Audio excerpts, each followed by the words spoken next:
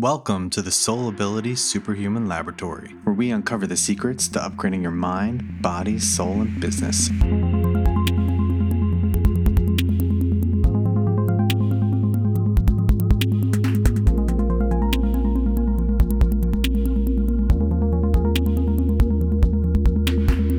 Welcome to the Soul Ability Podcast. I'm your host, Dr. Michael DeMarco, and on today's episode, we have my friend Michael Zeller. Michael is an entrepreneur based out of Nashville, Tennessee.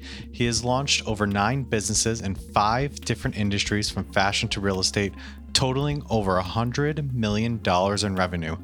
I jokingly call him the mayor because if you put all his businesses in one place, it would literally be a town. In this episode, we cover Michael's recommendations on how to build a team you can trust, how he developed his unique style, and what you can do to find yours. I hope you enjoy this conversation as much as I did. So please enjoy and welcome Michael Zeller. All right, Mike. Well, thank you for joining me today on the Soul Ability Podcast. I really appreciate you doing this for me. So we met, what is it, a few weeks ago now? Month and a half ago, at Lewis Howes podcast or Lewis Howes School of Greatness Mastermind. Yeah, man. And dude, when I met you, I just after getting to know you, you just remind, when I think about you in my mind, I just think about you as Iron Man. I don't know why. I just feel like you have so many things going on and you're just able to just manage everything. You're just like Tony, you're like the real life Tony Stark to me. That's just whenever I think of you, that's exactly what goes to my head. Oh, dude. Well, thanks, man. Yeah, it's I wouldn't say I manage everything well, but I do manage everything pretty good. So, yeah. I mean, Tony has stuff blowing up in front of him and stuff like that. That's true. Yeah. He needs his people to keep everything going, but I mean, that's for me. So the first thing I really wanted to ask you is how do you manage so many different things so well? You have your clothing company, you do the real estate, you do a lot of I don't even know everything that you do, really. How do you do it? So yeah, I'm in 6 or 7 different businesses, soon to be 8, and with 3 startups in the works, if I include those guys. And so a big key for me is just hiring smart people and then getting out of their way. And I feel like that's one of the 6 core fundamental roles that a business owner has, which is recruiting and hiring A players. And so that's just been a huge focus of what I do and how I look at business and how I build my businesses is how do I recruit, train, and develop A players. And then A players, they need a lot less management. Yeah, you still have to give them direction, but you hire really talented, smart people, and you'll pay them a little bit more than you will a decent or a good employee, but you can get out of their way, and they need less direction and less management. So I'm still continually perfecting and refining that process and figuring out, what are the right types of people that I need on my team that complement me and that, help me replicate myself. But I'm on that journey and I've made some headway. So I will say this, you gave me something to help me find an assistant, and I think that what you do a really great job at is defining the roles. Because I have great people that work for me. In my practice, I have physical therapists and other doctors, and they're professionals, and everybody loves them, and they're really great at what they do. But my toughest thing is be able to define their role. Because in my life, I try to do so many different things. I don't even have a definition of a role. I just do whatever I feel like doing. Yeah. How do you figure that out? How do you sit and meditate and figure it out, or you just think about it? I don't know. How do you figure out what someone's role is going to be? Because what you gave me was super detailed, and anyone I showed it to, they thought I was a genius. And I was I didn't come up with this. This is not from me. Awesome. Well, just an advertisement for an executive assistant. Yeah, just something you would like a Yellow Pages ad or like online, like you put on Monster.com, Yeah. Yeah. So for me, I started out with the whole hiring process, which you saw an example of, is at the very beginning. I start out with what is a person's strengths and discovering their personality and their wiring and their proclivity for where they are going to be playing out of their sweet spot. And then I started thinking about how do I align myself so that I'm playing out of my sweet spot and they are playing out of their sweet spot more and more and more over time. So that's the end goal. Now we all have to play out a position here and there, especially in earlier stage companies. But a big key is beginning the process early of identifying who they are, what they're most gifted at, what makes them come alive. And that's another key to keeping great people is like, if I have them doing what they love doing, they're going to be much less likely to want to move or to quit or to do something else. And that's why my retention rate's a little bit better, if not much better than most people in terms of hiring. I rarely make a bad hire. Right. So, yeah, so I start out with the personality test before they even are interviewed. I want to know what they're gifted at. So you help them figure it out. Like they don't already have to know what they're gifted at. Yeah, I mean, if they haven't done the Strengths Finder, the Myers-Briggs, or the DISC, typically before we even interview them, definitely before we hire them, we will have them do those tests. And then, of course, Enneagram is a new one that's pretty popular, and Kolbe Index is another great one that we haven't fully implemented to the level we want to, but we're in the early stages of doing that. And it's been pretty revelational in terms of understanding our team and where people are gifted and wired for. Okay. Yeah. Do you ever get like any resistance, like, or when you ask people to take those tests, like I already took these, or I don't know. If they've already taken them, then yeah, they'll just say, this is what my results were. But no, most people actually really like it. And then when I frame it up the way I do in the job description, and that, hey, one of my goals, and it's a true goal, is to get people aligned and in right position for who they are and where they're most gifted. Now, do you have like every single person take those tests? Because they cost money.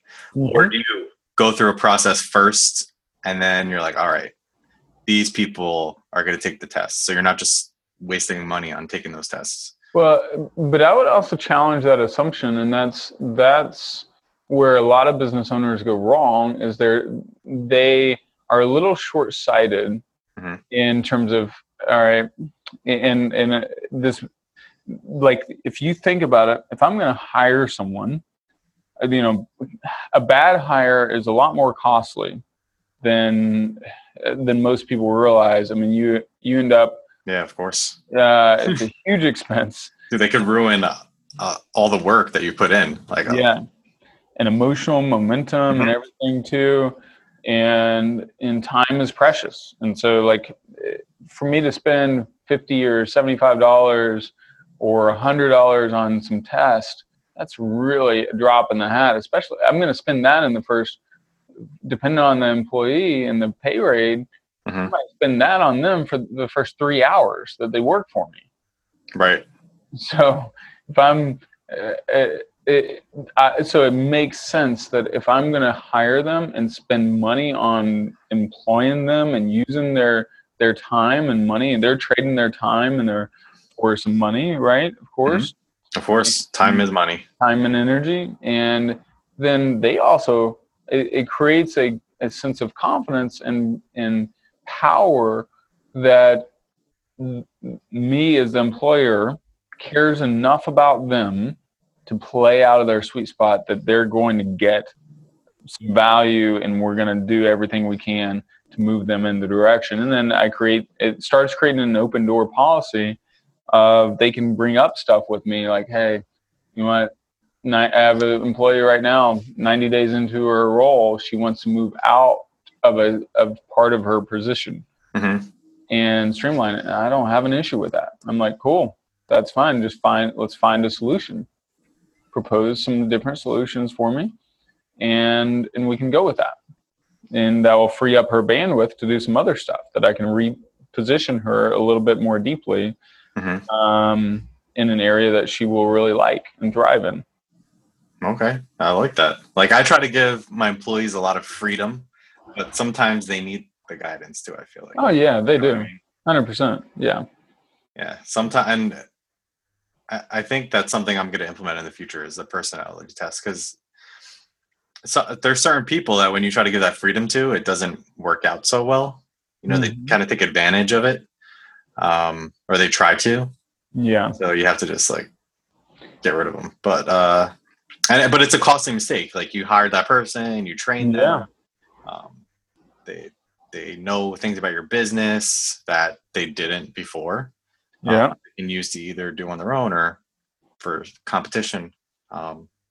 So I really like that. I think that you have that like down to a science, even though every science is always developing, right? So I really appreciate you sharing that.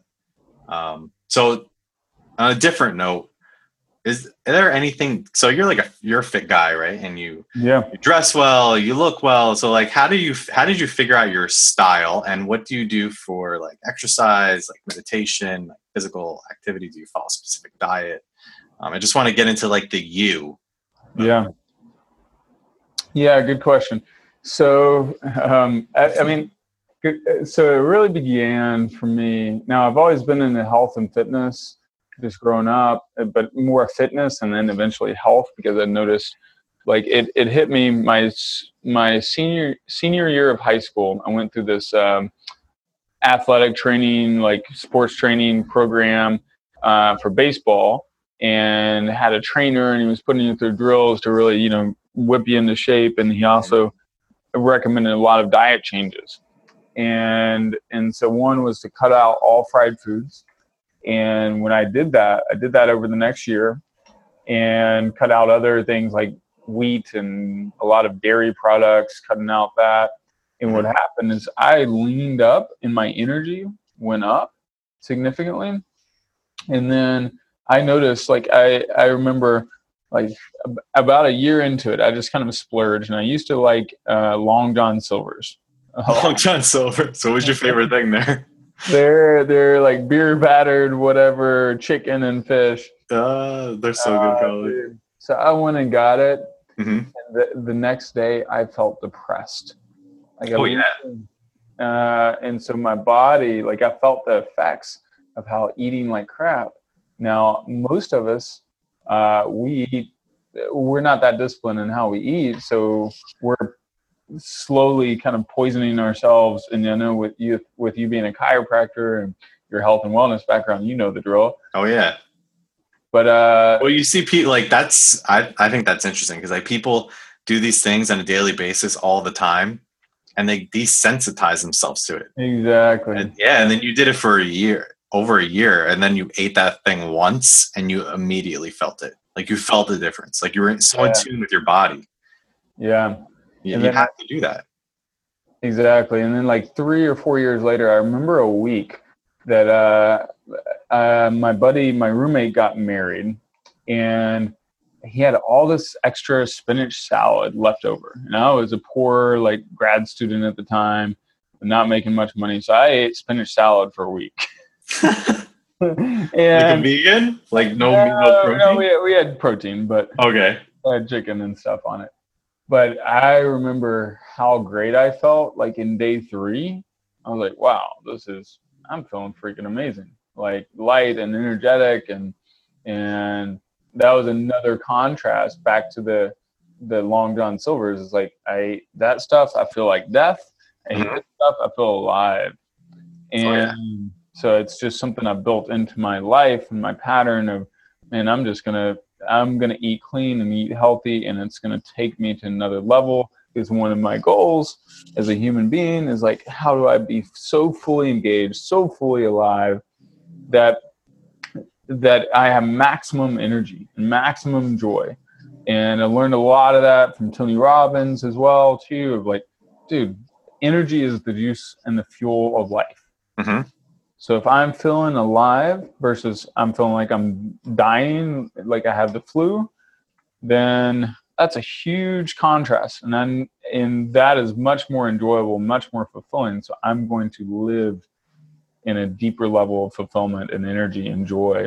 So that's a huge goal for me. Yeah, like you not only put the food in your body that gives you energy, but you make business opportunities, decisions, all those things. Yeah. That's like the same lesson, right? Like if you just do that, you'll be successful. Yeah. And if you unsensitize yourself to things, like when you make a certain amount of money, you kind of get desensitized, I feel like, to what it was like back when you had nothing, like when you're in grad school and, eating spinach salad for a week. Yeah. Have you ever done anything to just like take you out of that, to resensitize yourself? Yeah, every now and then. I'd say once or twice a month, I get tempted to, get a pizza, get some, pound out some desserts several days in a row or something like that. And if I give into it, and I occasionally do for sure, and like the next day I just feel more sluggish, or that night. And then if I stack 2 or 3 days in a row where I just didn't eat that clean, or had a little too much alcohol 2 days in a row, like if I have 3 drinks 2 or 3 nights in a row, or 2 drinks 2 or 3 nights in a row, then by day 2 or day 3, I'm just feeling a lot more sluggish because my body has actually become much more acidic. Oh yeah. As so. And then, your second question too about fashion.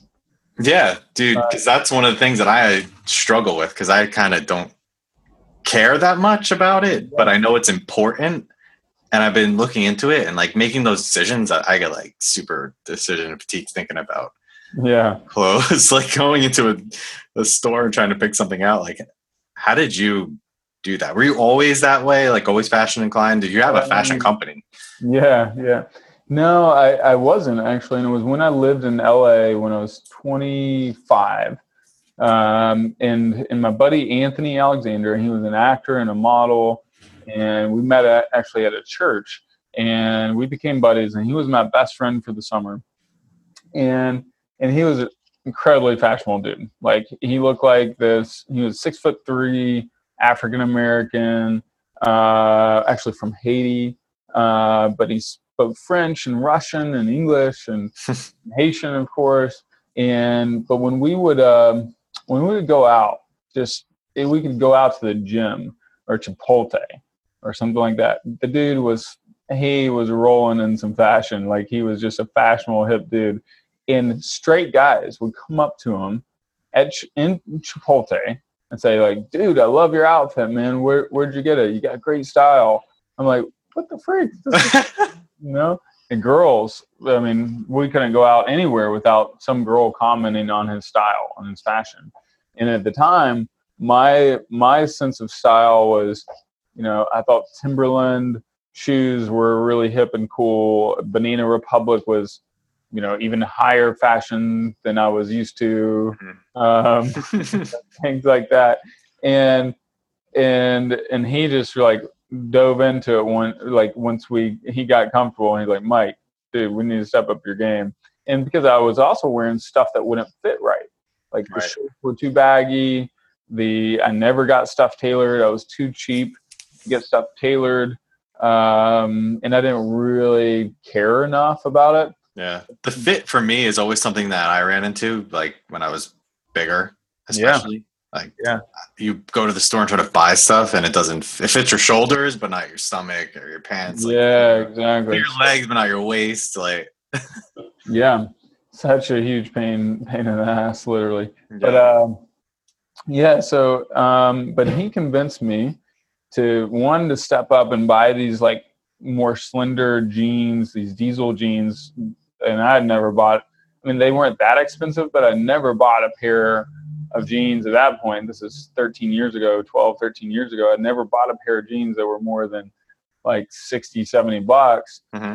He made me buy a shirt that I had never bought a single shirt that was more than like $50 at that point. And also a pair of shoes that were like regular retail were like $300, and they he got a discount. He negotiated a discount with the store owner, but at the end of the day, I ended up spending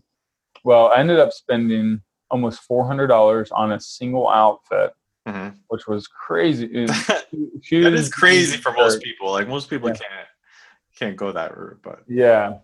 So I spent almost $400, but that one outfit, whenever I would wear that outfit or some combination thereof for the next year, I literally would get compliments every single time.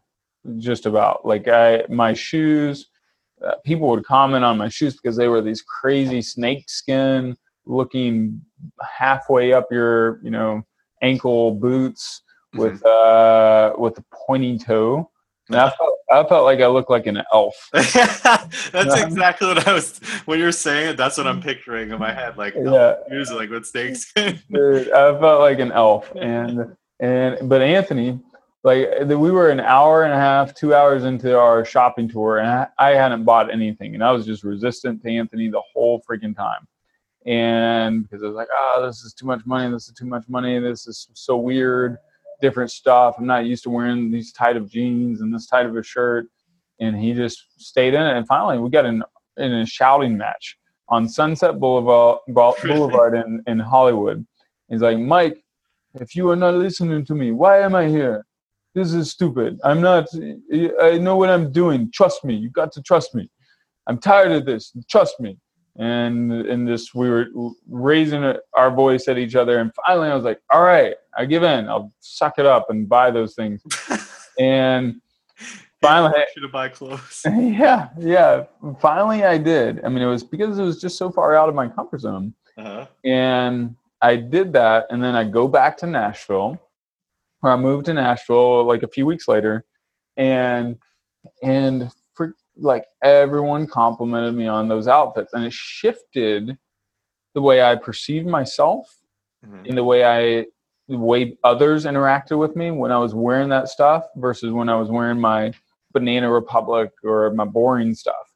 And so then I was like, dude, there really is something to this fashion game, and I need to pay attention to it. And because it shifts how not only others perceive me, but how I feel about myself, which shifts how I interact with the world. And the mission that if I'm committed to my mission of making a difference, building great businesses, investing deeply in people, being a powerful leader, then I need to remove roadblocks that could hinder that, and create and make decisions that anchor me and strengthen me in that as well. So it created a whole shift in new paradigms for me. And so over the next couple of years, I just started investing a little bit more money and paying a little more attention to my shoes, to my jeans, to my shirts, to things I would buy. And I still wouldn't spend that much. Some years I spent less than $1,000 a year on fashion related things. But when I did buy something, I was very intentional about it. Do you focus on, all right, this piece is going to add value to my life, my wardrobe, and then you use that strategically, like throughout the year? Yeah. Well, and it's just, you start figuring out your own style, and it does become a little bit of an art. And now I had to get expanded outside of my regular comfort zone. And when it came to fashion now, so some of this fashion stuff I wear, like I've got 10 pairs, 8 or 9 pairs at least of these high-end, cool, very unique Italian boots that you'll never meet anyone that has those same shoes. You just won't. And then even like I'm wearing some red Air Jordans right now, low top, that are just freaking awesome, super comfortable, but I get complimented on them all the time too. Just Air Jordan. Now they're really unique. You don't see them around very much. And they're super comfortable, which is one of the reasons I like them. And then I can wear those with a sport coat, with going out casual wear, or I can wear them to work out. So they're like my favorite shoes to travel in, because they're so versatile. They're artsy and fashionable enough. I can go to a business meeting wearing them, and or I can wear them to work out, or I can just wear them for casual hangout. So shoes, and with my menswear brand Trim, it's weartrim.com. With that, one of the things we emphasize is like, get your staples right. Get some of your fundamental essentials. Get a great pair of jeans that fits you right. It's not too baggy. It's not too long, not too wide at the waist. Get it tailored, get it modified if you have to. Then get some great shoes. And I'm not talking about just going to your Aldo's type shoe store, but get some unique, freaking awesome shoes. And when you and I are in LA next, that's I'm going to take you shoe shopping, man. So put aside $500 to $1,000 just on shoes, and we're going to get you some freaking awesome shoes that you're going to love. All right. That's But shoes, and then get shirts that fit. Right. And stylish, high-end shirts. They don't have to be flamboyant in your face, but they can just be refined and classy, with a little bit of uniqueness, a little bit of an edge. That's what we specialize in with my clothing line, as well. And they fit better. They're not the loose, baggy, boxy shirts that a lot of other companies make. Yeah, I like the stuff you have on there. Yeah. It's kind of like your uniform, like your superhero uniform. Yeah, exactly. Yeah. How do you, I've read a lot of articles and stuff like that. And you meet successful entrepreneurs, like you see Steve Jobs. He was always wearing the same exact thing every day. Mark Zuckerberg always has like a t-shirt and jeans. Obama wear like kind of the same thing every day. Mm-hmm. Do you do anything similar to that, or what do you think about people wearing almost the same thing every day to avoid like decision fatigue? Because that's kind of like what I was thinking about doing. Not exactly the same thing, but within the same. Yep. Style. Or do you do something kind of almost totally different? Yeah. Every day. Great question. So, I go back. I think about that too, because that does make decision making a lot easier, and you have limited brain power, so you don't have to think about that one. Then you can dive right into whatever you're creating. But for me, it's a little too boring. Yeah. But I have staples, and I have a typical kind of life pattern for what I'm wearing. So, for example, I'm wearing one of my favorite denim shirts right now. My favorite black or gray charcoal denim jeans, one of my black trim t-shirts. And this is a pretty common outfit here that I'm wearing. And so I have my wardrobe mainly consists of whites, blacks, and blues. And so I choose from those every day. It doesn't take me a long time to go in. I go in, pull something from the rack, and I dress for the meetings as well. So if I'm meeting with bankers or old school, more professional people, then I'm going to be wearing a sport coat that day. So it just depends on the situation. Yeah. You want to definitely, you don't want to underdress, which I've made the mistake of plenty of times, but, figure out who you're meeting, what type of environment you're going to be in today, and align your fashion with that, because it is an impression. Right. And so we got to think about fashion as part of how we're making an impression on the world, and it's part of our personal brand. Mm-hmm.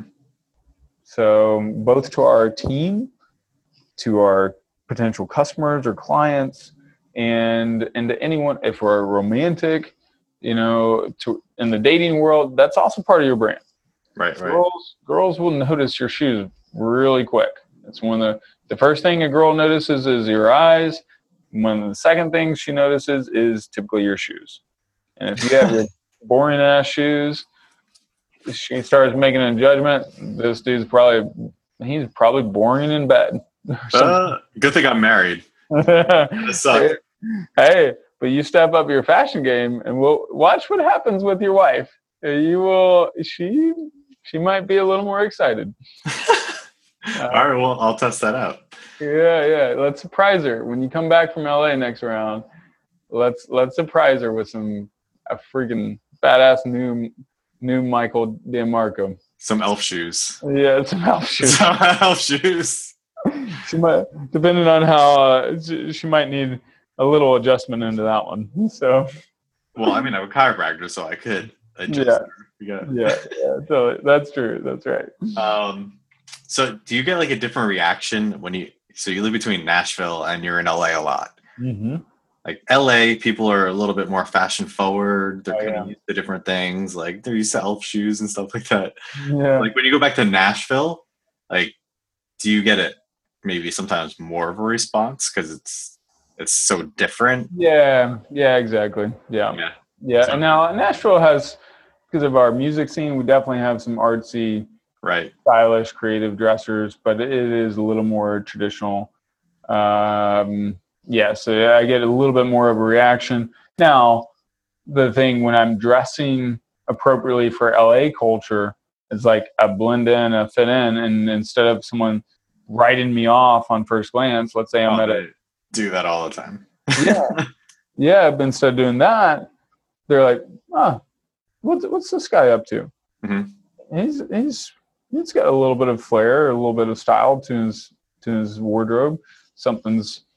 I'm curious, what is he doing? Like, there's a respect that comes, and it's just same thing in Wall Street. Like, you're on Wall Street, you're wearing a freaking amazing suit.